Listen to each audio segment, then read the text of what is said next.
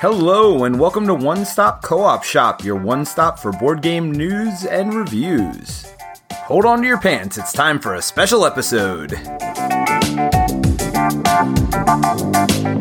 Hello and welcome to the One Stop Co-op Shop stream, your one stop for co-op news and playthroughs. And today we're doing a special episode with Terrence. What's up, Terrence? Hey, Peter. How's it going? It's not Friday, but extra Marvel Champions to make up for the fact that I missed last Friday. Feels good for me. And with all the new stuff out, there's lots of Marvel Champions going around, and certainly a lot covered on our channel, that is for sure. But you're not the reason we're here, Terrence. The special guest we have today... Yeah, oh no, I'm mean to Terrence all the time. People know that. But you did say you're interviewing me on Friday, so I did make it. You were on. Even though you weren't on, you were on last Friday. So you were at some other LCG event, so we won't talk about that, though. Like Bruno, we won't talk about Bruno. But the real reason we're here tonight is to talk to Caleb Grace, one of the co-designers or one of the lead designers of Marvel Champions LCG. What's up, Caleb? Hey, guys. Thanks for joining us. So we're going to do an interview with Caleb today, and I figure we'll break it into kind of three main categories. First, we're going to find out a little bit about Caleb himself. Then we want to talk all about Marvel Champions for somebody who's never played before, all the way to maybe we'll get into some deep dive questions. That's why we got Terrence here. And then last, I want to do a little design discussion, because this podcast was originally designed where we reviewed games and then had design discussions. So we have quite a few designers who listen as well. So maybe talk to Caleb a little bit about design philosophies, things like that at the end. Cool. So if anybody has any questions, please feel free to chat them in. This is live on our One Stop Co-op Shop stream channel, as well as it's going to be posted on our podcast this Sunday. So look forward to, if you like to listen in your car and you just need to hear us again, listen on Sunday. It'll be edited down too, so we'll get rid of a lot of ums and stuff like that. Whereas the live stream, you get everything. You get all the bloopers in there. Like me Yeah, you're not getting the real Caleb Grace experience without all the stuttering and the ums and just the dead space as my wheels start to turn. Well, we like wheels turning. And I mean, honestly, part of the reason we've done so much Marvel Champions content, not only on our stream channel, but our normal YouTube channel, on the podcast, the reason we talk about Marvel Champions so much is it's definitely one of my favorite games. It might have moved up to my number one. It's definitely my favorite solo game at this point. But I play so much. It's got to be my number one game, right? Well, I mean, you told me it was your number one game already. It's okay with me if it is. It doesn't have to be, but it's always nice to hear people enjoying the game. Yeah, well, we definitely enjoyed here. And honestly, Terrence is the whole reason that I've probably played as much Marvel Champions as I have, because I played it quite a bit solo. When the pandemic started, we started this streaming channel, so it's still fairly new. And every Friday night, we stream Marvel Champions, and that's because of Terrence. Like, it was one of those things where we're kind of looking for content when we first started, and we review a lot of stuff. It's not just Marvel Champions, although it feels like it sometimes. We do a lot of co-op games, like anything cooperative we'll cover here. And even solo stuff, we cover a lot of that stuff. But yeah, we started doing Marvel Champion Friday night, and then like Terrence kept calling me, what are we playing this Friday? What are we playing this Friday? And like he just drove me to keep playing, and the more I played it, the more I loved it. It's an interesting game in that way, and I'm kind of going a little out of order, but it's an interesting game in the fact that the more I played it, the more I liked it. And you don't always get that experience. I know there are some games where when I play them too much, it loses its luster. And that hasn't happened with Marvel Champions. In fact, like I said, it goes the other way. And I think it's because you all have been so creative with the design and just making every new set, every new hero comes out, every new villain that comes out, just feel unique. Cool. That's great to hear. But before we get into too much Marvel Champions stuff, let's get into your background a little. We want to learn a little bit about Caleb. Like, who is the man, the myth, the legend behind at least every other release of Marvel Champions? So you were the lead design on Red Skull? Yeah. Mad Titan? Mad Titan. Mm-hmm. And then the Nose Box. Mutant Genesis. Yep, that's right. Yeah. Michael Boggs and I developed sort of a leapfrog approach to design for the game, mostly out of necessity. Just because Marvel Champions has a fairly aggressive release schedule. There's a lot of favorite heroes to get to. Everyone's kind of impatient for their favorite heroes, so we're trying to get through them as quickly as we can. We have a lot of our own favorites too that we're like, oh, I can't wait to design this one. So yeah, it was early on in the initial development of the game that we just realized, like, okay, if we're going to do this and keep up, we're going to have to kind of overlap a little bit, where I'll take lead on Rise of Red Skull and that wave, and then Boggs will take lead on the Galaxy's Most Wanted and that wave. But even then, it's not like we don't touch those products then. Right. You know, there's still a lot of collaboration. It's mostly about who is kind of carrying the ball all the way down the field, you know, to the end zone. So like out of the Rise of Red Skull, Boggs designed both Scarlet Witch and Quicksilver, like two very, very popular heroes. Oh, yeah. And then he was gracious enough to let me take a crack at the Star-Lord, and Aaron Haltom and I kind of collaborated on Groot. And then I kind of forgot, but Boggs reminded me, like, I did a lot of the design for Venom as well. Like Venom's one of my favorite, for sure. Yeah, I just felt so silly because I thought I was complimenting him, because honestly, my memory's that bad sometimes. So like I'm playing a game with him and I'm playing Venom. I'm like, wow, he's really fun. You know, this is great. And he's like, yeah, you designed most of that. I was like, oh. So instead of being like a nice coworker and like complimenting him, I was like patting myself on the back. Like, are all your favorite heroes ones that you've designed, Caleb? Well, that's just it. I was like really excited to be like, you know, Boggs, you designed one of my favorite heroes. It's like, no, I did. I designed my own favorites.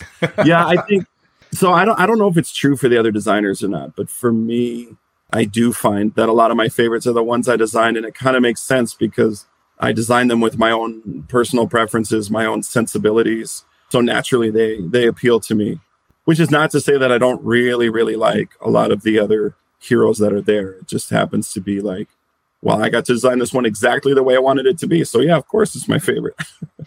Yeah. Well, we got some comments already, and I told you our community is very positive and very loving.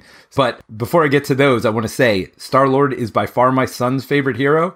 But I will say, cool. I think it might be Terrence's least favorite hero, especially when playing with my son, because my son just goes full blast, turn 1, 5 to 7 encounter cards in front of himself. And like Terrence is like, what is going on here? Like turn 1, we're like getting blown up. I love that push your luck mechanic. It definitely feels like Star-Lord. Cool. That is for sure. Yeah, I love naming those abilities too, because sometimes the names are just so appropriate. Once you've got like 4 face down encounter cards in front of you, like what could go wrong? Like, exactly. Or my favorite still, Do You Even Lift? You know, She-Hulk's ability. Nice. Yes. that was actually Nate French. Like we were just joking around during way early development, and we all got a good chuckle out of that. And then it just stuck. Like it just never changed. It made it all the way through. And we're like, so every time it happens, it still cracks me up. Yeah, no, that's always funny when you come up with something off the spur of the moment. Like, we're just going to put this in as a temporary name. And then all of a sudden you find out later, it's like, oh no, we actually just kept that. That's great. There's no better way to describe it. So I wanted to say, Mr. L1 says, just wanted to say a big thank you to Caleb and the team on the recent campaign box. Just played with my 11-year-old and my 15-year-old nephew on the first 3 villains, and they had a great time. Best family game in my house. That's super rewarding to hear. Thanks for sharing. I always love hearing about people playing with their kids and their family. Like that's the best thing to do with tabletop games. I get so excited about every Marvel Champions release. It's funny because I look behind myself and I do see 3 or 4 Marvel games, but it's not like I was a huge Marvel gamer before Marvel Champions. It's not like I had I went out looking for Marvel themed games. But it's a game that I just get excited for every release for Marvel Champions. And this time I talked to my wife and I'm like, you know what? I bury myself in the basement for like 2 or 3 days every time a new release comes out and just play through it like 2 or 3 times with both heroes, like go through the campaign several times. I said, do you want to just do that with me this time? And so my wife and I are actually playing through the campaign together for the first time. We're trying to experience it together. Awesome. Well, I hope you guys have a great time. We definitely have. So I totally went off of my own format, by the way. Nobody can distract. I'm here for it. Nobody can distract myself. Get me back on track. Yeah, nobody can distract myself better than myself. That is for sure. But let's get a little bit about your background as a gamer. Like, have you gamed your whole life? Did you used to play games with your family growing up? Like, what put this bug in your ear? Yeah, so it's interesting because I always feel like I just kind of lucked into this job, even though I've been doing it now for 11 years. It really just felt like I just kind of found myself in it one day and kind of like, how did I get here? And then looking back, it really all made sense. You could almost draw like a straight line from my childhood to doing what I do in terms of my interests and things that I'm passionate about. So as far as like gaming, like one of my earliest gaming memories is like looking at my dad's chess set and asking him like what it was. I thought it looked really neat. Asked him if he could teach me to play. And he was like, when you're older, and he did.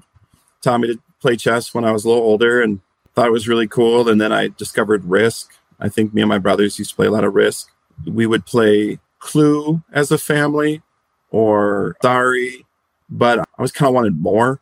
Yeah. You know, like Risk was one of those games where I realized I wasn't necessarily enjoying the game as much as I was enjoying imagining the conflicts that it was supposed to represent. So I think my imagination did a lot of filling in the blanks as a kid.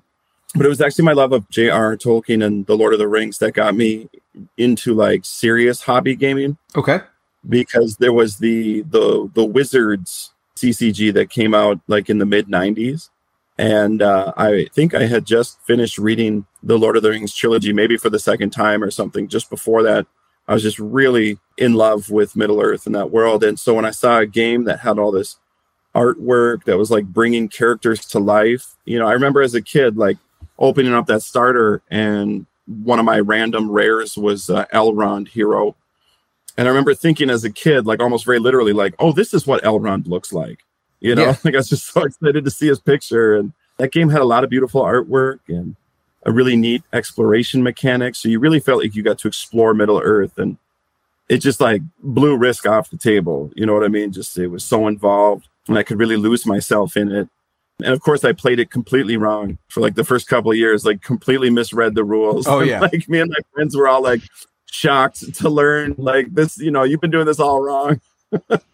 Well, isn't it funny that there's games you play for years, and I mean, maybe that turns you into a designer too, right? Because you play something wrong for years, and then you go back and play the real way, and you're like, wait a minute, my way was way better. Sometimes that happens. Yeah, that sometimes it goes the opposite way, but you're like, oh, guess what? I'm a game designer now. I've got my own rule. Yeah, no, we had a lot of fun with that game, even playing it wrong. And then the Star Wars CCG came out soon after that. And my younger brother was playing that. And so I got into that, and so did my friends. And so then it just kind of became a thing, like, you know, collectible card games kind of just became my jam. I just loved that I could throw a deck in a box and bring it with me anywhere. And the experience was a little different every single time. There wasn't always one right strategy. It wasn't like Risk where it's like, I always want to start in Australia and, you know, wall off Australia and build up my armies. You know, it was like you wanted to try different things. You had to adapt to what your opponent was doing. And I also, Star Wars was another world that I loved to lose myself in at that time. You know, with Luke Skywalker was my childhood hero. Darth Vader's just incredibly scary and awesome. And all these places like Bespin and Hoth and so on. So I really liked that. I really liked how immersive they were. And then from there, like, I think it was Decipher that did the Star Wars game.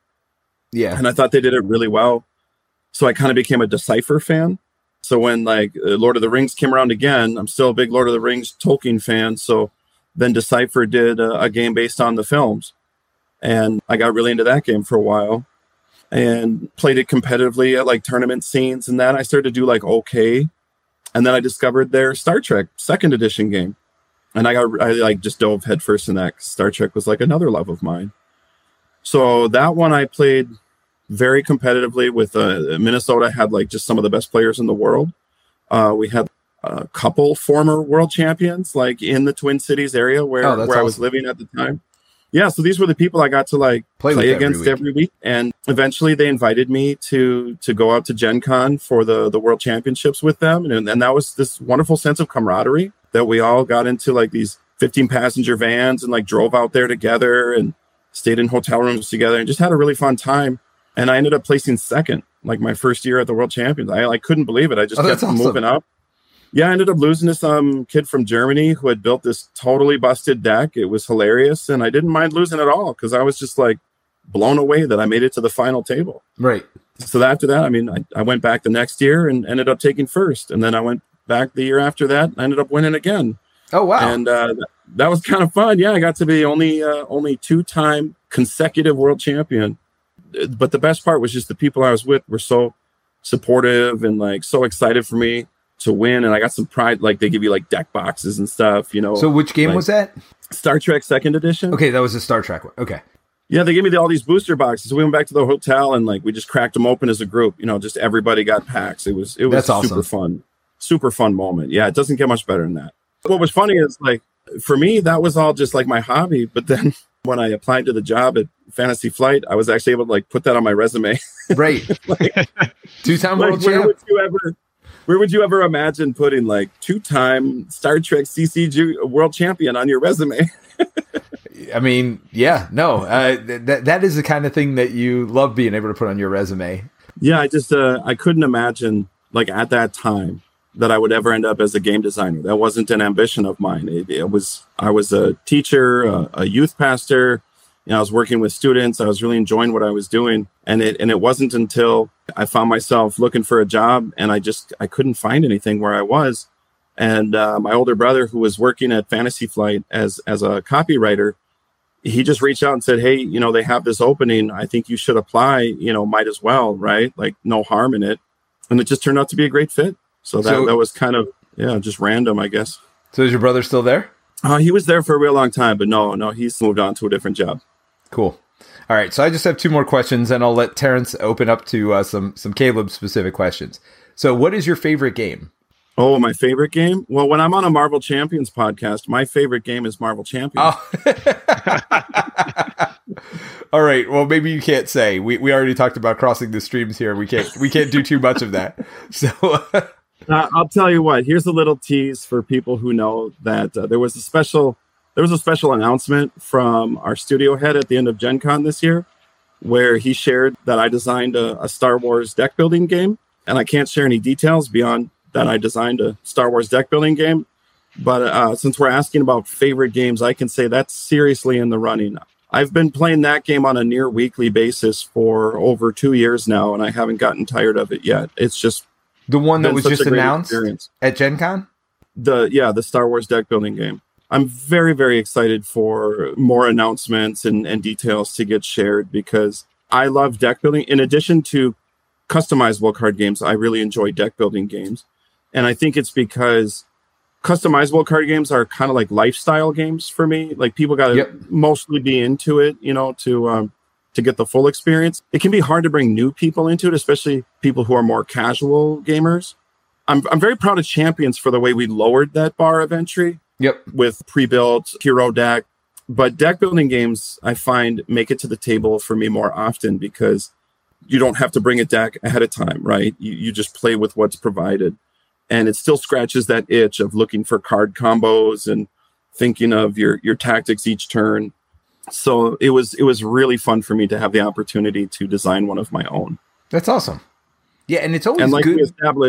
Like we established earlier, when I get to design it, it fits my sensibilities, and so it's my favorite.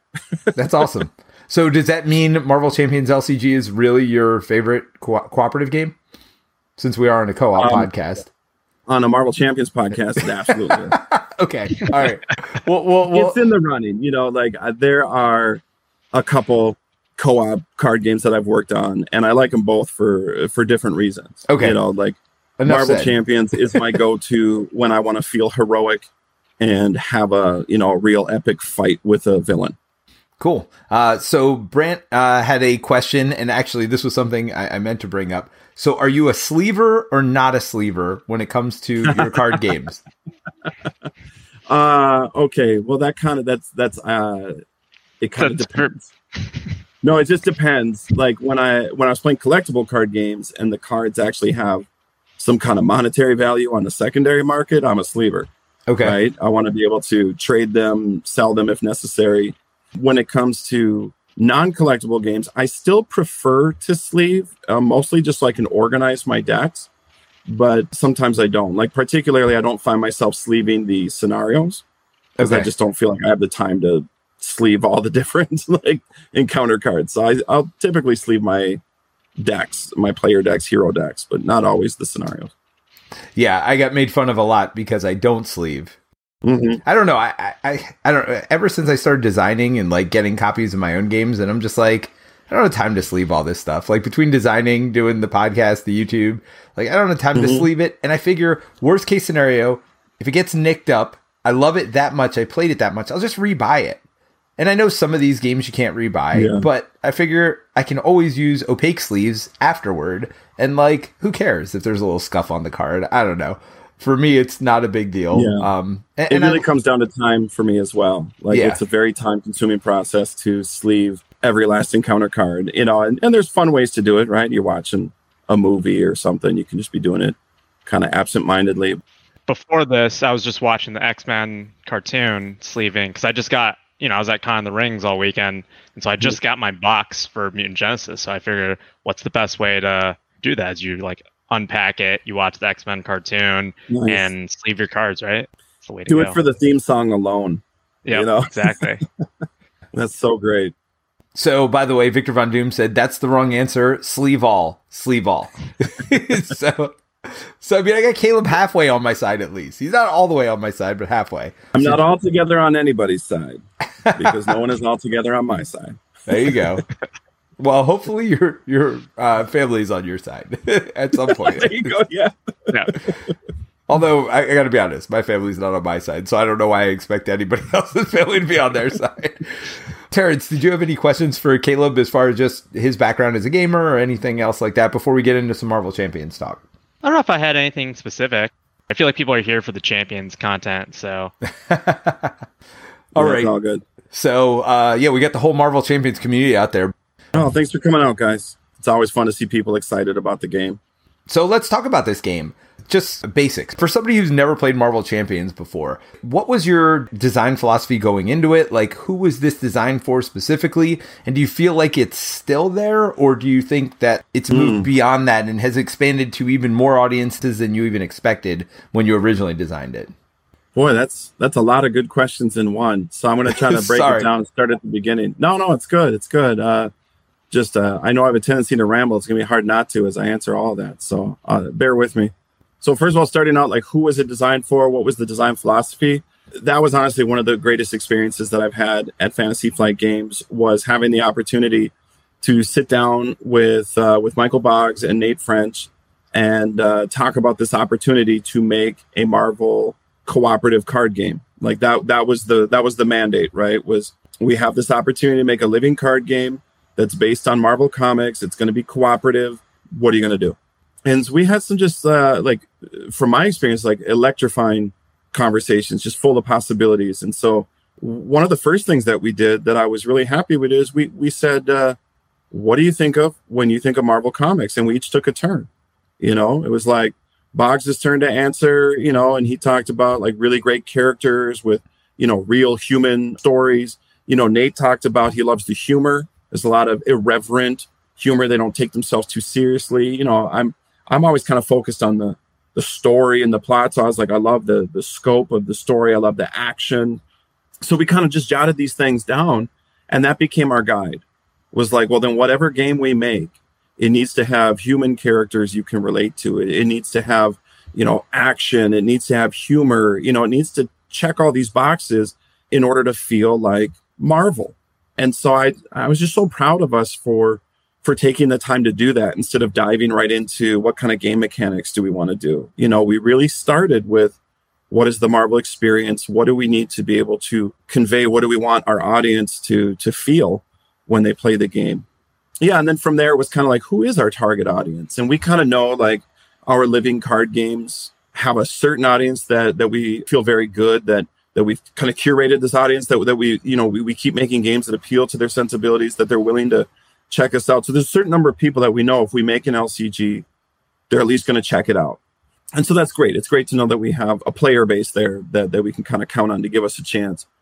But then we thought about, Marvel as a brand.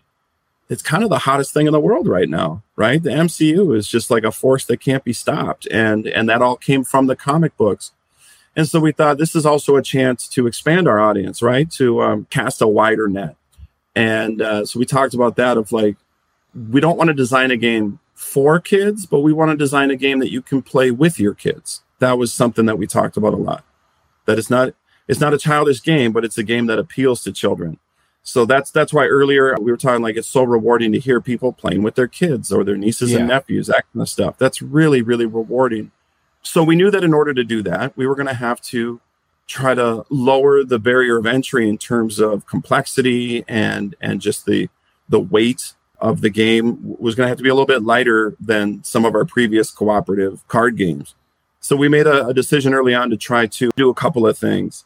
I think two real guiding principles. The first one was to try to keep it more simple than the other two. And I know some people who are coming to this game will kind of laugh at like, this is simple, because there are mechanics in there. But I think one of the things that hopefully people will see is that most of the complexity comes from specific card interactions rather than the game mechanics themselves. That the game mechanics themselves are pretty straightforward.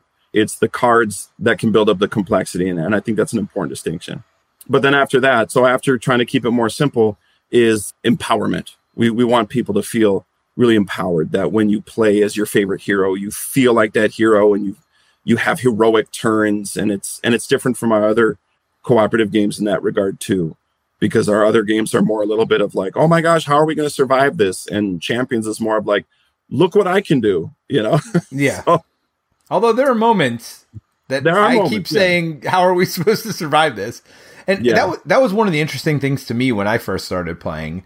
Well, first of all, I've played all the LCGs before, and this is the one that hooked me. So I think you did a good job of expanding beyond just your normal LCG fan base, because I had played the other ones, and I do think they either got a little too time consuming for me, ironically, for the guy who just played like 40 hours of Marvel Champions over the last 3 days, but either too time consuming overall, like getting into a campaign or whatever else, or too complex for me and just, you know, things that didn't sink in my mind. I think the one thing that's great about Marvel Champions is it does have a much broader appeal. I think it appeals to people who want a deck build. I think it appeals to people who don't want a deck build. Like, was that pre-con part of the, hey, we've got a Marvel license, we're trying to simplify things, let's make these pre-constructed heroes that you can just play right out of the box? Was that part of that initial design philosophy, or when did that come about? Yep. Absolutely. No, that was maybe one of the smartest decisions we've ever made as a team, honestly, was just reevaluating the release model for our LCGs and again, trying to lower the barrier of entry. Now, I think it's really important at this point to clarify that, like, our earlier LCGs were really trailblazers. Our cooperative LCGs were real trailblazers in the market. Where, like, I don't think a cooperative customizable card game existed before Nate designed The Lord of the Rings. Certainly nothing with that, you know, kind of collectability aspect to it, and the expansions with all these different adventures in that. So that was a real trailblazer. And then Arkham followed that by, you know, going in a different direction of really being more of an RPG LCG, where Lord of the Rings is this like adventure quest LCG. So they each had these models, though, that were based off of, we're going to release a small box that's going to lay the groundwork for this expanding story. And then every pack that comes after is going to continue that story. And it's really cool if you're able to keep up with the releases and experience that from month to month of, oh my gosh, you know, the last, you know, scenario really ended on a cliffhanger. Where are they going to go next month? That's an electrifying experience. But if you're coming to it maybe a little bit late and you can't find one or two of those packs, that's a very frustrating experience. Yeah. Because now you feel like, I want to play the whole story. I want to get the whole narrative. It's captivating. It's fun, but I don't want to skip a chapter. You know, I don't. And so we talked about that of like, what if we just put the whole story in one box so that there's no way it gets broken up? Like, it's all there for you. And another complaint was like, you know, these games are pretty hard. It can be hard to build a deck that can win a scenario. It can be hard to build a deck that performs consistently. And so we thought, what if we built the decks for them, so that a lot of people too just don't have time. So that was actually maybe one of the biggest things that surprised me to learn in my 8+ years of working on The Lord of the Rings, was to discover how many people that played the game did not enjoy deck building. And that honestly blew my mind. Like, again, going back to like my Star Trek CCG competitive roots, how much I loved deck building as a part of that game. It never even occurred to me, even as a designer, it never even occurred to me that there would be people in our audience who just don't like building decks, but still want to play the game. And when I thought about it, when someone pointed that out to me, I was like, that's perfectly valid. Yeah. I don't look down on that at all. That's perfectly valid. You want to experience the story, but maybe you're just really busy. I mean, I've got 2 little kids. It is fine. It's hard to find time to do that kind of deck building. Yeah, that comes up all the time in our community of just like the deck construction versus not. Like, some people consider it like homework, right? Like, they just want to play the game. And I think that's why deck builders potentially, like you were mentioning, where you get those combos are very popular with that crowd. I know for even like Lord of the Rings, like that, the booklets having the pre-constructed, like, even though it doesn't come pre-constructed, you have that insert. of like a deck, was very popular for a lot of people in Saga, because a lot of people would just buy Lord of the Rings to just play through the books, right? They just want to go on that journey. Yeah. So precons are just a great idea for people to just not get Terrence, into the though. game. And yeah, not me. Terrence breaks them down literally before he ever plays them once. Yeah, that's okay too. So that's what I grade, is that every one of those approaches and everything in between, it's all valid. I know there's a ton of people who just completely dismiss the precons, and they're not worth their time, and that's fine. That does not have to be how you enjoy the game. But it's interesting you bring up the Saga expansions and the deck list, because thinking about it, it really does kind of represent the journey that I've been on and that the studio's been on, developing these things. They really are trailblazers in a sense, these cooperative card games. And so you can see that early on, there were no deck lists. It was like, if you were buying this game, you were kind of expected to be into deck building and customizing. And then as we went, we started to get that feedback of, hey, could you help me out a little bit, throw me a bone, point me in a direction, give me a little bit of support. And so we started including deck lists, right? And now we're at Champions, where it's like, here's the whole deck. Just go to town, Yeah. So and I played with every precon. I mean, honestly, that's what got me into the game, was that I didn't have to deck build right out of the box, because it's so intimidating to get a game for the first time. You've never played it before. You don't know what you're doing. And now it's like, build a deck before you play your first game. And honestly, so I'm a fan of another game that Fantasy Flight had for a long time. Well, not for a long time, I guess, Keyforge. And I used to love to just buy a deck and play it. I would not look through the cards. I would not do anything else. I would shuffle up and play it. And for me, that's what I do with every release of Marvel Champions. Like, I don't read the spoiler articles. I don't read anything else. I mean, it's hard for me to avoid knowing who the next hero is, because people talk about that, but I really do not want to know what any of the cards in those deck are or anything else till I open up and start playing it, because for me it's a thrill. It almost makes me feel like, those CCG days where you open up a deck and it's like, oh man, I've never seen this card before. Like, I love opening, like seeing a card, and it doesn't help me at all in the scenario I'm in, but it doesn't matter because I have to play that card. You know what I mean? Like, you gotta smell them first, right? Take off the wrap. You gotta sniff it. You gotta smell the new cards. There's nothing like that new card smell. Yeah. Oh, yeah, I love that from the Magic days too. Just like opening that new pack, sniffing the cards. But when we started creating content for it, it also made me realize how broad of an appeal this game had, and that people were playing the game differently than me. So I like to play standard to get through the campaign and like get the story, right? When I play a game for the first time, I want to feel that full story. And the nice part for me is that 5-mission story arc is perfect amount of time. Like, it's not too much, not too little. I can experience the story playing with the standard precons. I get to really know that precon really well. I get to know all the new cards when those packs come out, and I get to play through the story on standard. But then after I'm done, like, now I'm like, all right, let's go at it. Let's play expert for the rest of the time. And then I'll play individual scenarios, whatever else on expert. And I just assume that's what everybody else did. But then I see some of these other channels out here, like Brant's doing stuff like speedruns, where it's like, okay, we're playing against standard, but we're building the best decks we can. And let me see if I can beat it in like how many total turns it takes me to beat the entire campaign. And then you see Steve from Play the Game out there, and he's doing stuff like, let me see if I can play Hawkeye and fire off all of his arrows in one turn. So it's just funny to me how many different ways people are experiencing the game and how broad that appeal is. That's one of the neat parts about it, is I love the fact that you can scale difficulty, and a lot of times, sometimes it scales complexity, but not always. A lot of times it doesn't scale complexity, because that can be overwhelming. It's like, hey, I liked what I was playing before. I just want it to be a little harder. I think the standard expert was really great. I remember first getting to Lord of the Rings, and was there even like an easy mode in the core set? I don't even remember. I don't think that those gold ring cards existed. Like, no, that was part of that learning curve, right? I just felt like I was really terrible at the game, and I realized everyone's terrible at the game because the game is actually hard.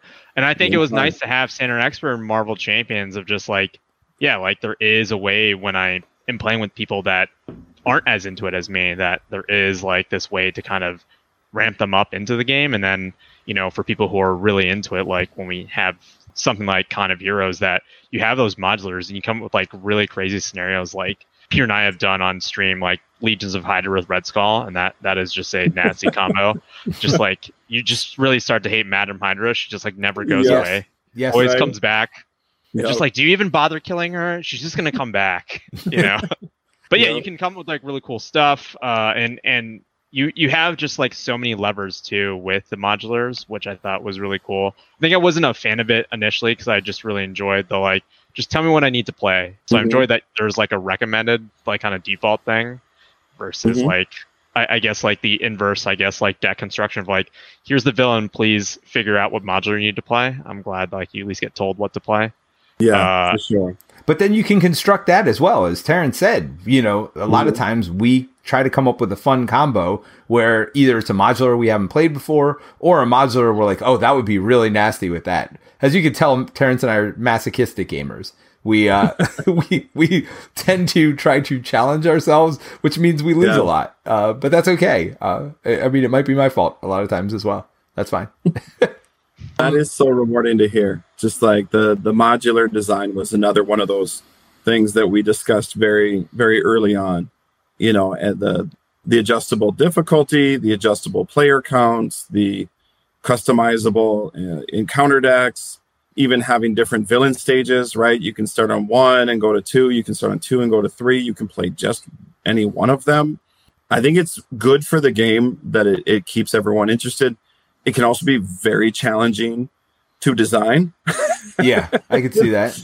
Because designing a scenario that works great at the 1-player count on standard is different from designing a scenario that works great at the 4-player count on expert. You know, it's like trying to find the sweet spot. You got to be a ninja game designer to do that right all the time. Well, and you don't have to do it right all the time. I think that's part of it too, right? Like Mike, who's my design partner, and I talk about this all the time. The one part about cooperative games that's great is you can have stuff of different power levels in different situations. And that's okay because it is cooperative, right? If you want to feel like a hero one day, you take that most powerful stuff and you throw it all together. But if you want to challenge yourself, you know, you limit what you can take as well. As long as there's a way to know what is more powerful and not more powerful. And I think the community's done a really good job of like putting together like guides like, hey, this stuff is what I win with most of the time. This is what I'm not. Yeah, no, I think there's enough resources out there to know, like, okay, you're putting yourself in for a challenge. But, I mean, Terrence and I, you know, we've done stuff like, okay, which heroes want to flip the most? Let's take them against, who's the one that... Taskmaster. Like, let's do Taskmaster with flippy heroes. Let's do it, right? Wow, I feel like Peter likes to do a Black Widow with, like, a Collector 1. Yeah, we've done that. Yep, we've done that. Like... Yeah, if you're looking for a rough matchup, it's Black Widow against the Collector. It works though. You can do it. Trust me. We have a stream of it. You just never discard any of your preparations. That's what it is. Yeah, you just don't use those. Like, is this worth 2 resources? I don't know.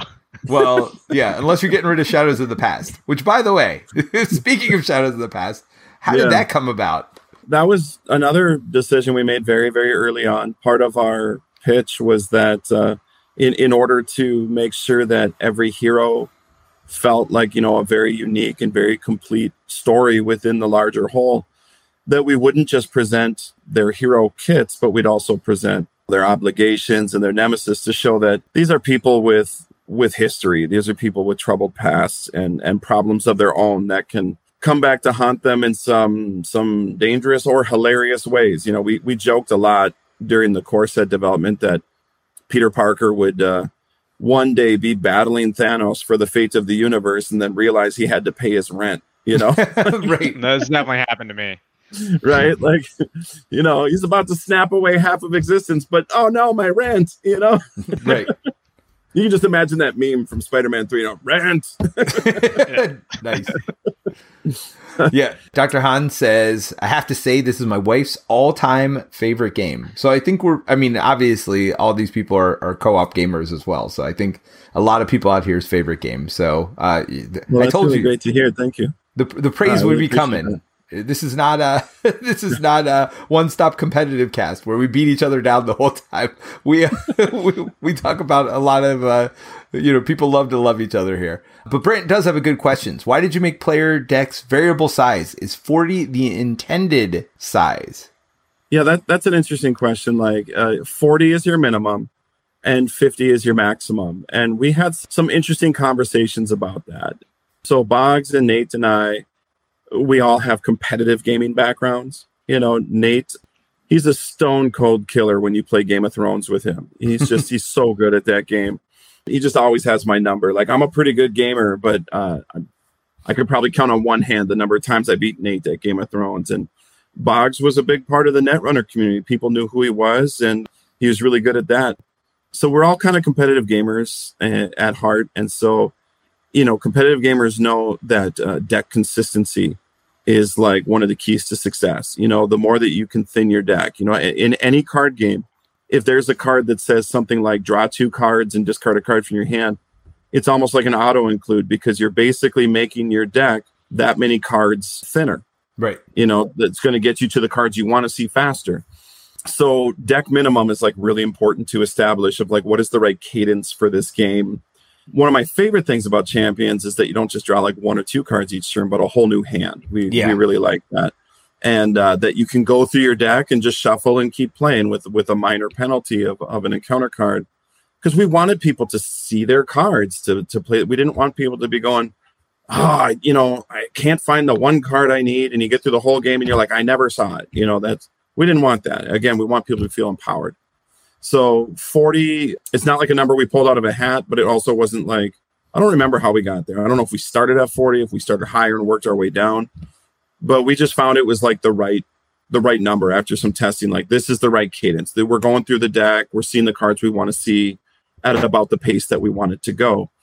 After that, it became a question of, should there even be a maximum? We need a minimum, but should there be a maximum? And that was more of a conversation of like, some people felt like, no, let the players do what they want. My feeling was that that's cool until you're trying to design a scenario that cares about your deck size. Yeah.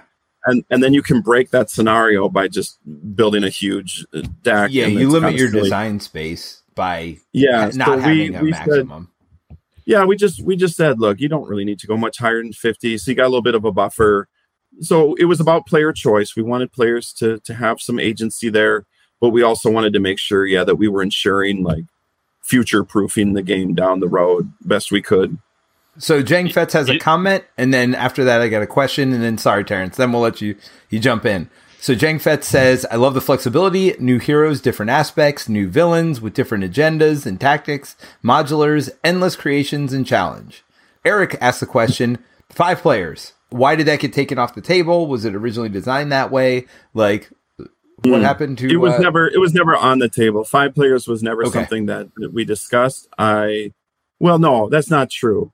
I think it came up in the same way it's kind of come up with our other cooperative LCGs, which is basically like, you could probably homebrew the rules. You could probably just keep playing the game and add more players, but it's not an experience that we are going to curate. It's not something that we're going to design for, because it's already hard enough designing between 1 and 4, that whole spectrum. Trying to go any higher than that, there just has to be a cutoff point for us in order for us to be able to reasonably design scenarios and heroes and balance the game. And 5 was just like a bridge too far. All right, Terrence, go for it. What was your question? Oh, no, I was going to make a comment if Caleb saw the 1,000-card deck that Purple Wizard brought to Con of the Rings, where he wanted to play a 4-player game so other people could help him shuffle the deck because it's so big. That was insane. Yeah, he showed me. It's just like, the cards form a physical wall that protect him from the enemies. Yeah. And then you're like, yes, we made the right decision in Marvel Champions to only have 50 card max. All right, so let's get into some fun questions. Do you have a favorite card in Marvel Champions? Oh my goodness. Just a favorite single not card. Hero, not aspect, but single card. Do you have a card that like encounter card, player card? Anything you Yeah, I don't know that I do. Okay. Is Dark Phoenix, like Phoenix's Obligation, one of your favorite? play. Thematically, yeah. Oh, I hate that card. That card is a beast if it hits the table. But I think, so a card like that, it's interesting because I will get questions, and depending on who's asking, they want to know something different. So like serious gamers will like ask about balance, and like more casual gamers will like ask about theme, like a lot of times. And sometimes when I'm designing a card, I'm more concerned with balance, and sometimes I'm more concerned with theme. They're always both on my mind, but sure. Dark Phoenix for me was just like all about theme, because you can't hardly do a Phoenix character and not have Dark Phoenix be her nemesis, And then if Dark Phoenix is going to be a nemesis, then thematically it's got to be ferocious. It's got to be formidable. And it is. Yeah. You don't want Shadows of the Past turn 1 when you're playing Phoenix. That is for darn sure. That is. Now you never want Shadows of the Past turn 1. Yes. Peter likes to draw Shadows of the Past turn 1 and then make everyone on our stream drink. Yeah, well, that's our drinking game. Yes. Okay. Although I changed it. I changed it to when we don't draw shadows, when we see it discarded as a something else we're drinking now, because we want to drink our celebrations, not our pain and misery away. So Celebratory drink. Yes. Do you use I guess like obligation as a way to balance like stronger heroes and stuff? I was under the impression that like Phoenix was a strong hero, and therefore like there was a higher risk to playing that character. Also, it fits thematically too. Yeah, is that like part of consideration design? Yeah, to a degree, absolutely. But yes, with Phoenix in particular, you're talking about our only ever natural 3 thwart hero. That's a pretty big deal to have 3 printed thwart. With one simple attachment, you can get up to 4. I mean, you're talking about I'll exhaust my hero and clear side scheme. Like no one else can really do that without a lot of work. And she starts with 4 free resources in there, too, right? Like that's the other part. 4 free resources from turn 1. What were you saying, Terrence? What was your comment? Sorry. Spectrum also can get easily up to 3 as well. She's like probably the only other one, right? Yeah, that's true. But I guess in that case, I was just thinking printed. But that's a fair point. I think with Spectrum there is a small opportunity cost. You are giving up your other forms and your other stats, whereas Phoenix still has 2 defense, and then you got to look at the kit as a whole. But yeah, Spectrum's fantastic at thwarting. Anyway, I just thought, like Peter said, you've got the free resource right away. So you have a hand size 5, but you also have a free wild resource. You've got formidable stats, and I really like her kit. It's very toolboxy, but I think of like Mind Control as like maybe the most powerful card in the game. That you just turn a minion into your ally. Like someone tagged me on Facebook, and it was like a Sentinel with 8 hit points and like 4 attack or something nuts like that. And they were like, "Is this even legal?" I was like, "Feels pretty good, doesn't it?" Yeah, I had one the other day where the Sentinel got upgraded by one of the upgrades in the deck, and I was like, "Yep, you're mine now." Yeah, absolutely. And so when you have a hero that can do that, part of the counterbalance is okay, but what happens when I spend all those resources? Cool. Do you have a card that you hate to see when you are playing a personal game?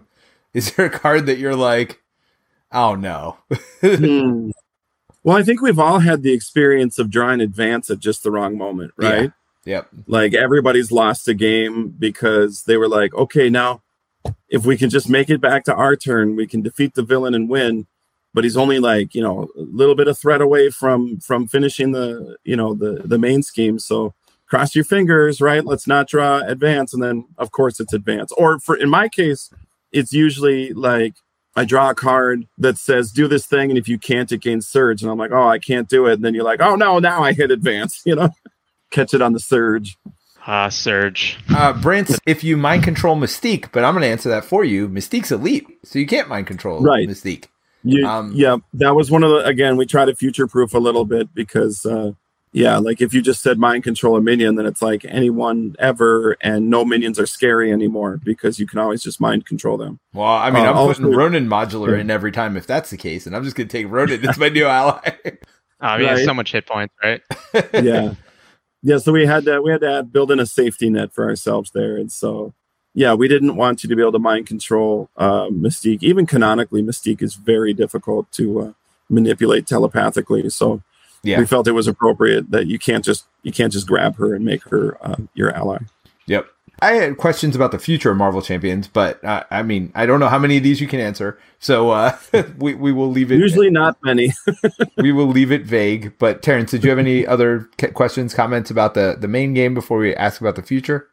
Yeah, I guess like I feel like you've hinted about being really excited about this box now that it's out. Like, how are you feeling about it? Like, you know, it's in people's hands now finally, right? Like, how long have people been asking you for X-Men and Mutants since probably the game was announced, right? So yeah, I was just how's it feel to have it out in the wild? That was the first question, right? When Gen Con 2019 and we announced Marvel Champions was coming and we were giving demos at the convention, and everybody's first question is, when are the X-Men coming? You know, like we hadn't even done Captain America yet or Rise of Red Skull, and we hadn't done Guardians and all the Avengers yet, and everyone just wants to know, when are the X-Men coming? Yeah. So, yeah, it's been a long time coming. And I definitely felt the pressure. Like when I first started working on it, I was very excited to work on it because the X-Men are my favorite characters. They're the characters that got me into reading comic books. And Cyclops is still my favorite Marvel character. And so like the thought of designing all of them was fantastic and terrifying at the same time because they are so popular. You know, like Wolverine has to be one of the most hotly anticipated hero packs in the history of the game. And the thought is like, well, you better not screw that up, you know, you better do something that people like, you know. So it's a weird balance of like, I really like Wolverine. I can't wait to design him. And oh my gosh, there's going to be so many expectations on it. So my playtesters helped a lot. My playtesters were great because I was kind of nervous, and then I shared them up. And my coworkers too, Michael Boggs and MJ and others were very encouraging when they looked at it. They're like, this is great. This is exciting. I can't wait to try this. And then testers were like, this might be my favorite hero ever. This is super thematic. One of my testers really cracked me up with his first report playing Wolverine. It was basically just ship it, you know, like just nice, you know, like maybe the best one I've ever played, and told me this little story of how he found himself like laughing at all the minions and calling them Bub, you know, like, hey, Bub, you know. Nice. And then he wrote, so I just played Wolverine, see how many Bubs I could take out. Like, really cracked me up. It was super fun. So I started, the pressure started to come off, and I just started to really enjoy the process again, and got all the way to the end and felt very proud of the product. And then it goes away for a long time, right? That's our process that not everyone understands, like how much time goes by between the last time that I touched the files to when they actually come out in stores. Yeah. So much time has gone by. So then I started to get nervous again. I haven't looked at it in a while. I'm like, oh my gosh, what did I do again? What does Wolverine do? What is, you know, what ability did I give this character? And then you start to go, gee, I really hope people like it. And I haven't heard too much yet because I've been real busy doing other things. But what I've heard is pretty good for the most part. So, well, I'll tell you, that second scenario, and I don't want to get into too many details, is one of my favorite scenarios ever. And I actually saw some love for it in the stream earlier as well.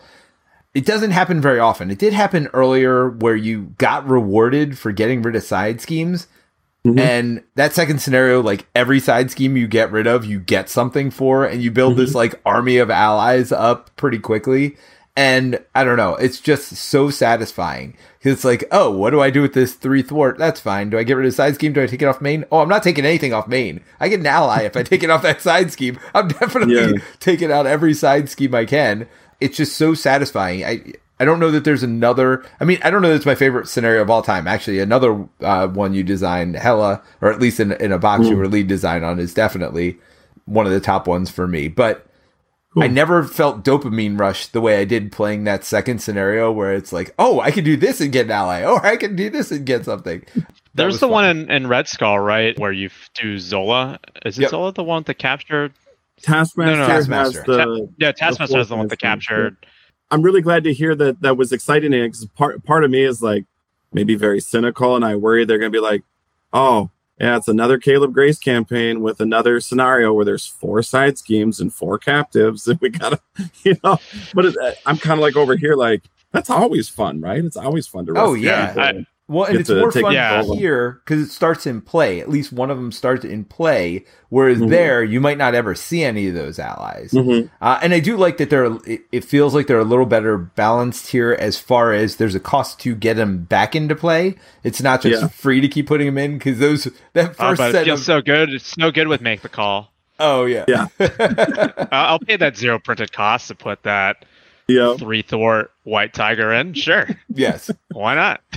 But there was a question earlier, actually, that reminded me, and sorry, I don't remember who asked it, about, so that you do have that lag time, right? So you're probably on box 3 before you got any feedback about the core game at all.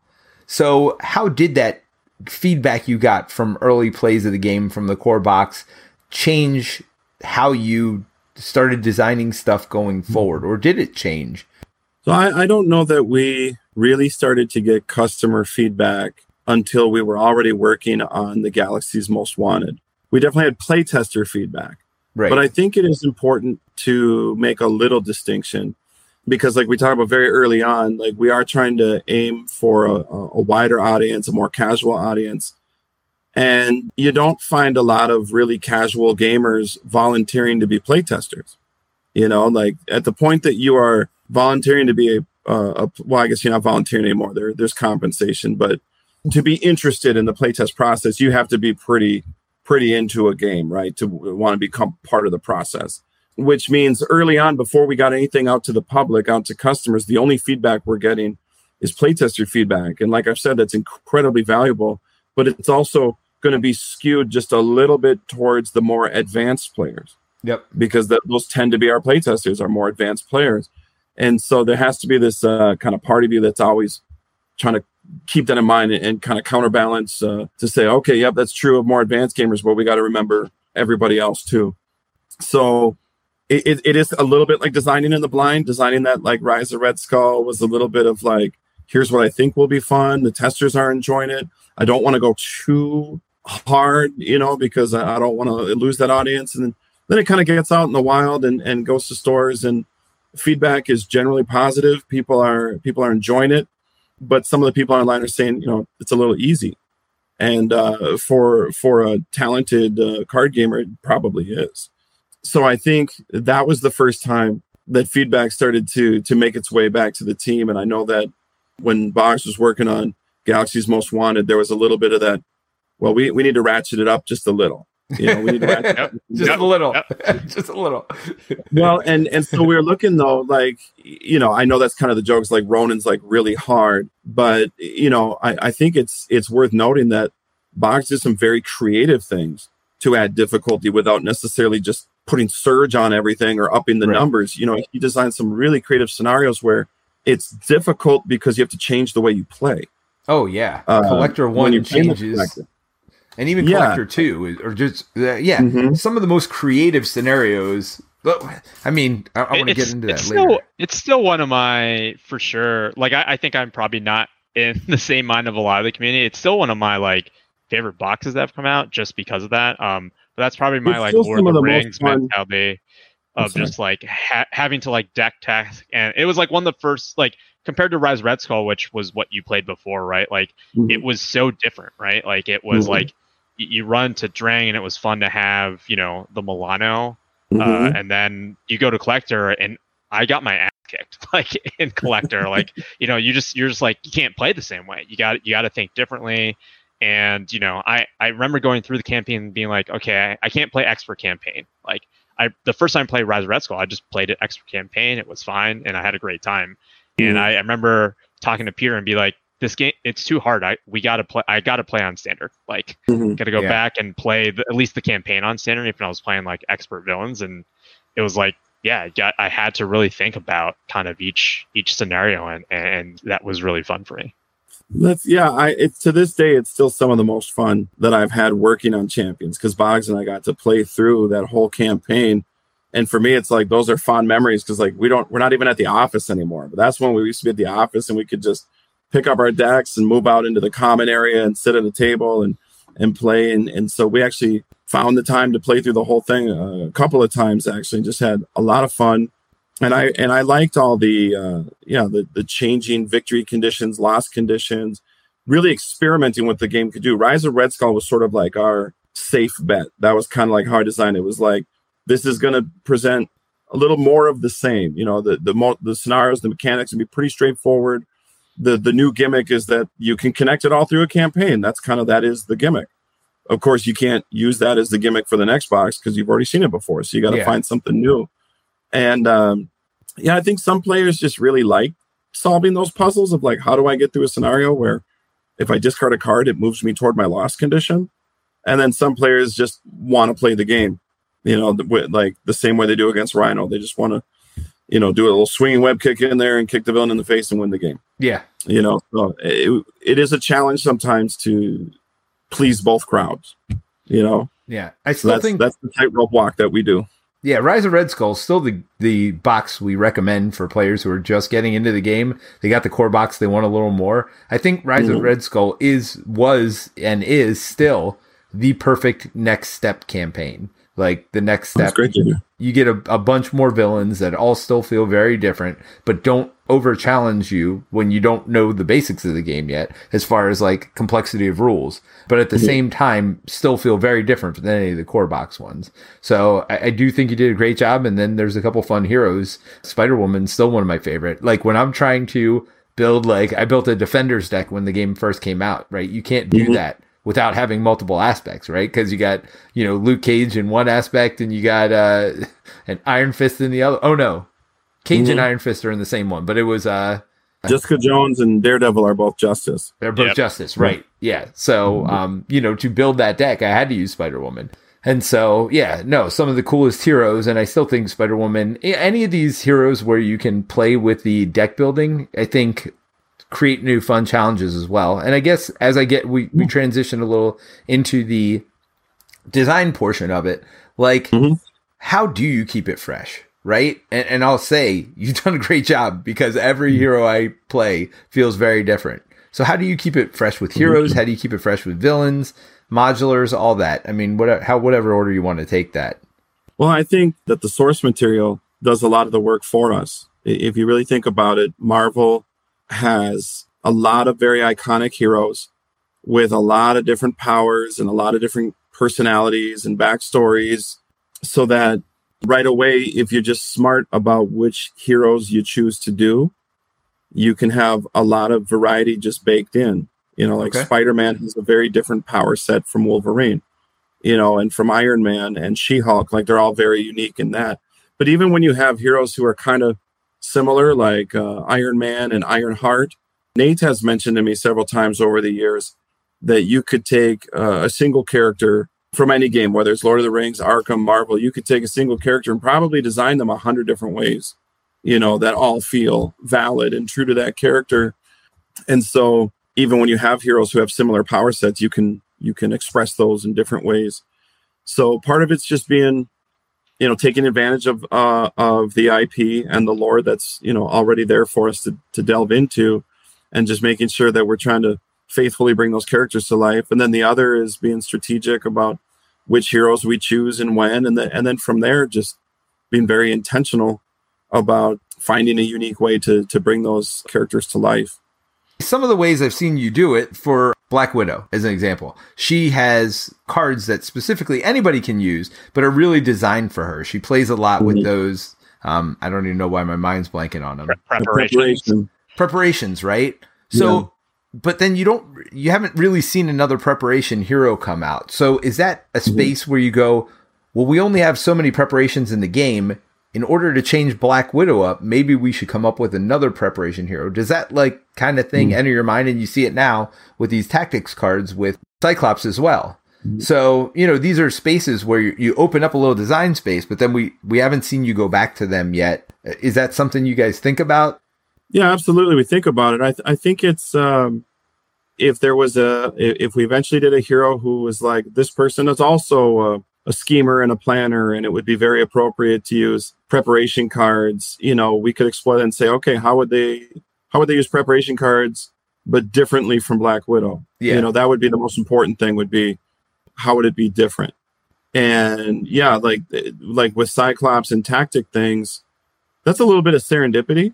Honestly, I did not go back and look at the whole card pool to go, how many tactic upgrades are out there? It was more of, we've established that tactic is a trait and upgrade is a card type. And, this is how I want Cyclops to target down his enemies, is by attaching these, tactic upgrades to them.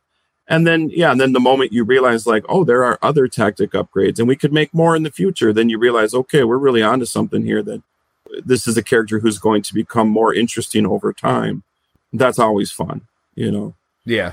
How do you decide, like, when you do fill out I feel like preparation cards have gotten not a ton of love, but definitely like a decent, like Black Widow came with a bunch of them in her kit outside of her signature.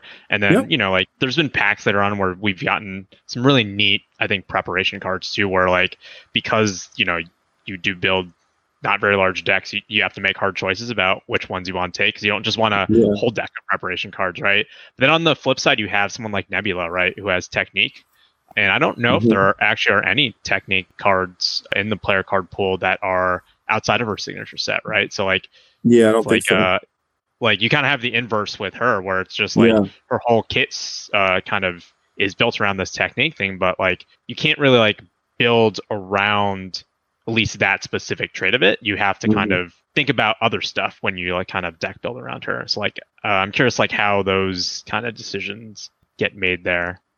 Yeah, I think so. Obviously the heroes have two very different abilities, and that's what drives it. Is the hero ability is like the focal point of the kit, right? Kind of informs what the rest of the kit is going to be about. And Nebula's ability to just trigger all these things dictates that all of those upgrades need to work a certain way, right? So if we ever designed like a Technique upgrade that didn't work that way, it would just, it would just collapse. It would all fall apart. So hers is very self-contained, kind of out of necessity. Whereas, Black Widow, her ability is more flexible to like play a preparation, draw a card or do a damage or whatever it is. I'm not looking at her in front of me right now. I just know it's when you play a preparation card or when you trigger it or one of those. So that just made, you have a lot more freedom with what do these preparation cards do. But even the very nature of the preparation design was kind of like, oh, these are going to trigger on the villain's turn. That makes sense. Just thematically, they're all going to do that. And again, though, you have more flexibility with that than you do with like the timing trigger of the techniques and everything. So that's kind of my best guess. There wasn't like a whole deep conversation about, Black Widow in relation to Nebula specifically. Like that never really took place. But as far as like the back of the pack and having more options, that was a very specific conversation. MJ Newman came in and designed Black Widow initially and came up with this idea of like preparation and planning to do stuff on the villain's turn. And her big request was like, can you please put more preparation cards at the back of her pack so that you can play her in other aspects? We don't want to lock her in just this one. And I was like, no, fight me. And she did, and she won. So I had to. No, I'm kidding. It was not a fight. It was like such an obvious, like, yeah, of course, Yeah. And that was actually on my mind when I did Cyclops, because it was like, okay, I need to make sure to put in more tactic upgrades for different aspects so that you can play Cyclops out of leadership in other aspects. So sometimes those packs kind of design themselves. It's so like common sense. Those are kind of fun when it's like, I don't have to scratch my head and think too hard about what to do. It's just a matter of coming up with the specific effects. Other packs are trickier, where a hero design just kind of leaves it more open of like, this could be anything, Yeah. So actually, I have something. This is a kind of design focus, but something that Terrence and I often debate. Was the decision to not let people do any action at any time almost somewhat simultaneous? Whereas the actions, obviously, you can do on other players' turns, but you can't flip on other players' turns. You can't attack with your allies. To one degree, it limits the combos you can do, but to another degree, it really is a constraining factor that makes you really think about your turns in different ways. So was there ever a discussion about that, or why did you decide to not let people do whatever they wanted on other players' turns? Right. No, that's a very valid question. And I have to say with all fairness that there were people in the office who advocated pretty strongly that we should just have a shared open turn where everybody can just play simultaneous. And there's validity to that. So don't get me wrong. Like, I'm not saying like that's a bad idea. There's a lot of good reasons to want to do that. Ultimately, for me, I felt it was important to have turn structure, because that kind of open free form imagine you're teaching that to someone who's not very used to this kind of game. Just put yourself in that headspace of, I'm going to explain how to play Marvel Champions to someone who hasn't played a lot of card games, and so I'm going to try to tell them, here's what you can do on your turn, but I can also do this on your turn. Wait, no, don't do that yet, because I'm going to do this first. I was just worried that would be a very frustrating experience for someone who's more casual. And because I've experienced this a lot, and sometimes I'm the one who's guilty of this, you end up with someone who's just kind of playing everyone's turns for them. Just telling them, hold on, don't do that yet. I'm going to do this. Now you should do that. And so on and so on. Whereas if you put that structure in it, it's like, okay, it's your turn. This is your chance to make your decisions, to do what you want. And if you're teaching someone, you just say, tell you what, I'll go first. I'll play my turn. You can kind of see how I play my turn. And then you can play yours with that knowledge of, oh, I'm going to discard cards to pay for cards. I'm going to exhaust my hero to do something, flip to alter ego. So while there are advantages to a more open form shared turn, I think for Marvel Champions, I really felt and still do feel they're outweighed by the advantages of having the structure that makes it easier to teach the game, easier to learn. It keeps the barrier of entry down, in my opinion. Sure. So what made you decide to let people do actions on other players' turns then? Well, so you can request actions. Right. It's a slight, difference there because we do want it to be co-op, right? We want to be able to help each other out. So we built in some specific things like the Avengers Mansion right there in the core set. It doesn't just give me a card. It says exhausted to give a player a card. And we want to be able to do that on your turn, because I might be going second, you might be going first, and you're over there going, man, if I had one more resource, I could play this really cool ally. It's going to totally change the shape of the turn. And I'll be like, tell you what, I got you. Draw a card. Exhaust Avengers Tower, you get a card. And you're like, oh, great. There's that sense of teamwork and camaraderie. That just transformed the turn, as opposed to going, oh man, if only I went first, then I could have used Avengers Tower to give you a card. Bummer. Yeah. So it's trying to strike that balance. Peter asks for Mansion Helicarrier every turn, regardless if it's it. Well, that's how we play. And he doesn't always put out an awesome ally. Let's be fair. No. I mean, hey, somebody's got to drag the team down. It can't all be Terrence's. Does the turn structure, like this is one of the arguments I talk with Peter about, just like it also puts value on certain cards and puts more weight on flipping down versus flipping up, because obviously most of the actions you're going to do tend to be hero actions. So flipping down means that if I am the second player or third player or fourth player, I'm not the first player, it does impact my ability to manipulate the stuff that has just come out right on the build phase. And obviously if it's simultaneous, it would have less impact. I could just flip up, right? Is that a thing that was part of the design, or just kind of more accidental? I think that for me, again, just kind of my experience, that's a little more serendipity of like I said, my main reason of making sure that there was a turn order had to do with teaching the game, with giving the necessary structure that it's easy to pick up and play. And then it just kind of worked out that, then it's also going to put a limit on how much people can optimize their turns, because already I think players are very empowered. And if you could just perfectly optimize your turns every round, then the game might just become trivial.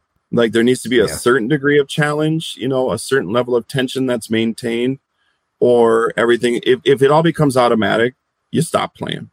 Because if the outcome's a foregone conclusion, you're like, what's the point? I don't even want to go through the effort of setting it all up and drawing my hand if I already know I'm going to win and it's just a matter of time. So it was a way to kind of pump the brakes on players being able to just completely control the board.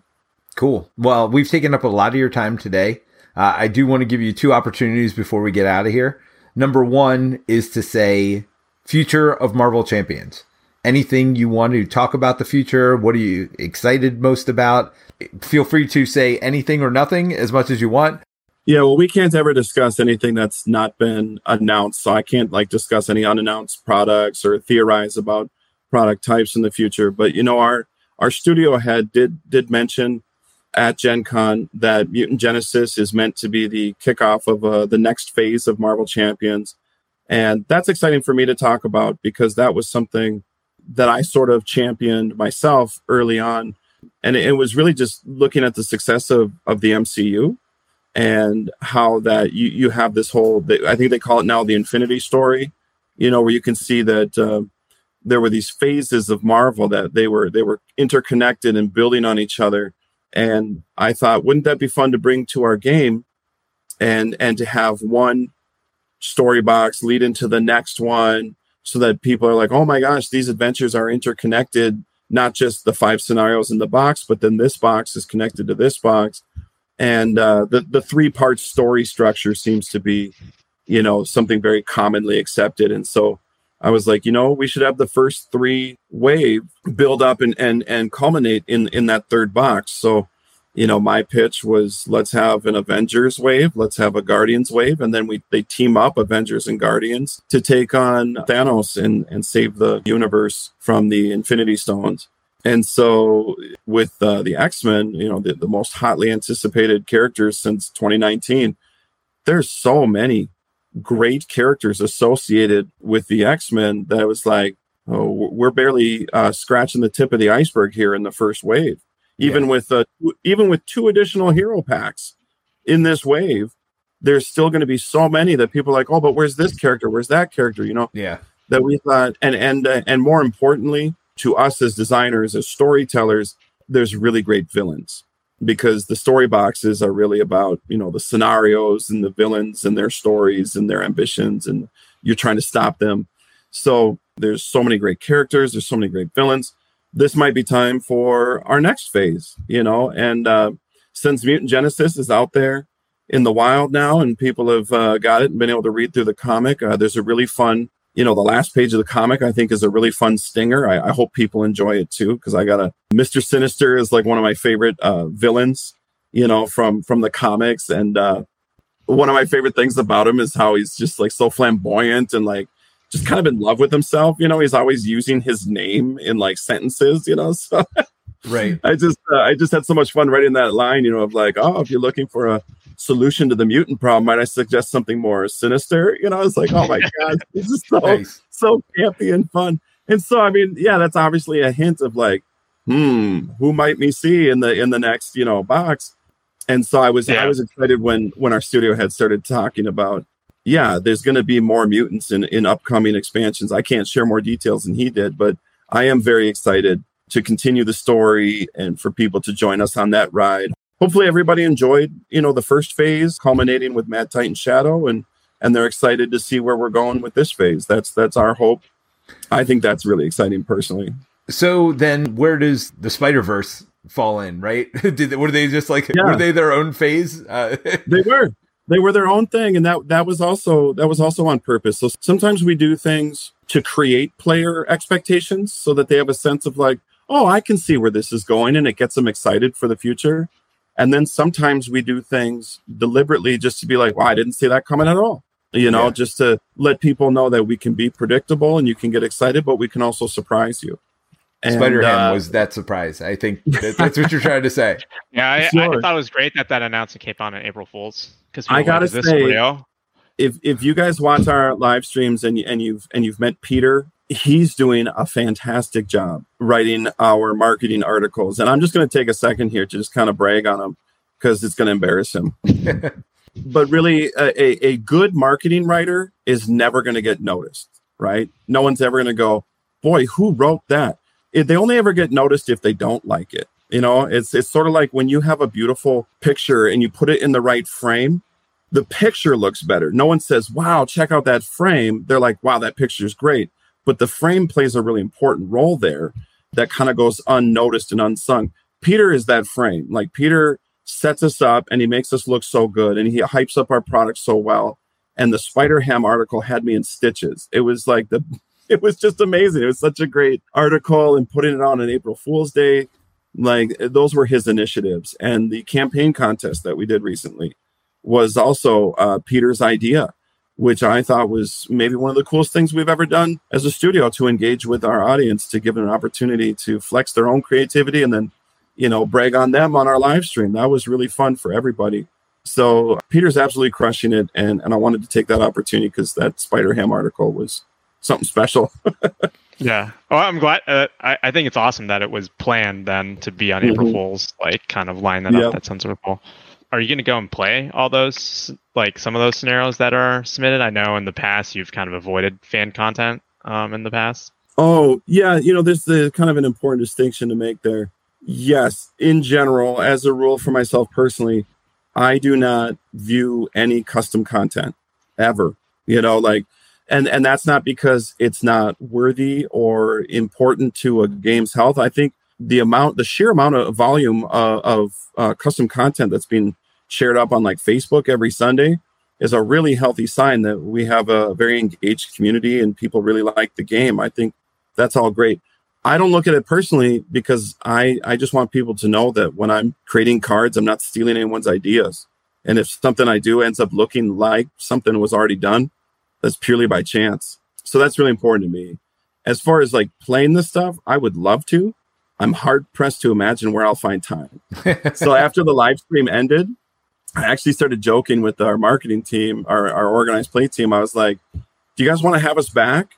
And we could play through some of these, because that's probably the only way that I'll be able to find time to do it, is if it's like work and I can come in the middle of the day and play it. So I would love to. It's just hard to find the time to do it. Cool. Well, everybody's sharing who their favorite X-Men are. Some people are very happy that they've been announced, their favorites, and other people are like, when are my favorites coming out? Yep. So the good news is it sounds like we're going to be on X-Men for a little while now. We got a whole wave of them coming. So whatever that means, right? So however long that means. So your X-Men will get out there sooner or later. Hopefully. There are so many. Yeah. I don't know. I feel like you're going to piss some people off just because you just no way you can get to all of them. That's just what you have to accept, right? Well, there's no way we can get to them all in this phase of the game. Cross your fingers, knock on wood. I mean, this game has a very strong following. It could go for a long time, and our goal, our desire is to get to all of them. Yeah. Yeah, that'd be cool. Just the Marvel universe is so big, though. It's just like getting bigger. Like how long is Legendary's been going on for how long, and like they're still missing tons of heroes, right? All right, Caleb. So any final words you want to leave us on? Anything you want to promote? Either games you have coming out? I know you talked a little bit about your deck builder earlier. You want to talk more about that? Do you want to let people know where they can reach you? Yeah, mostly I would just like to express my appreciation. It's really rewarding, like I said, to hear that people are enjoying the game, especially that so many people are enjoying the game enough that they want to make custom content or record their plays and share them on YouTube or share their thoughts on every announcement article. It's just exciting to be part of such a vibrant community, that everyone is so into it. And I just want people to know that's something that we just don't take for granted on the team. That's something that's very important to us. There's kind of a split interest for all of us that work on the game of like, part of it is our job and we're interested in making money so that we can keep our jobs. So that's the very pragmatic side of it. We can't afford to do it for free. I got to feed my family, right? So that's all going very well. The other side of it, though, the part that I think is really of equal value to us is that we want to make something that people love. We're not just phoning it in. We're not just doing it for the paycheck. This is something we feel very excited about. We feel very privileged to work on. Tony's our newest member of the team, and he's absolutely crushing it. I can't wait for his stuff to get announced. He was able to collaborate with Boggs before Boggs eventually moved out of country and found a new job. He and Boggs did some incredible work on the follow-up to Mutant Genesis. So there's a lot to be excited about there. Mojo has already been announced. That's something that the two of them cooked up together, and I think you're gonna get a little taste of their creativity with that one. Is a superb product. So I feel like the future of Champions is very, very bright. Even though we sadly lost Boggs from the team, we did pick up Tony, and he's a great addition. And Tony and I both just very happy to be able to do what we do. And so very thankful to everybody for playing the game and taking time to listen to me ramble. It's awesome. Thank you for doing what you've done. I mean, this is a game that is definitely taking a hold of me. Certainly Terrence as well. Like I said, we play every Friday, and that's not going to stop. And that's just what we do publicly. Like I know Terrence plays a lot at home. I do when I can as well. Fantastic game. Cool. Thanks for all you do, Caleb. And there's about 100 questions in the chat that I didn't get to ask you. So I apologize if your question wasn't asked, but we're not keeping Caleb here all night. So hopefully we can have you on again, maybe when either the end of this wave happens or the next wave, whatever. We'd love to have you on again. Yeah, I'd be happy. This was real nice. Thanks for the invitation. Absolutely. Alrighty, Brady. Well, thanks for joining us, and we will talk to you soon. Bye. Bye, everyone. Thanks for joining us again for the One Stop Co-op Shop podcast. Check out our YouTube channel at One Stop Co-op Shop. Also, join us for games and discussion on our Discord channel. You can support us on Patreon at patreon.com/onestop or leave us a review on iTunes. Thanks again, and we'll see you next week for another Top 5 list. Hey, guys. Yeah. My Shadows of the Past nemesis is Terrence.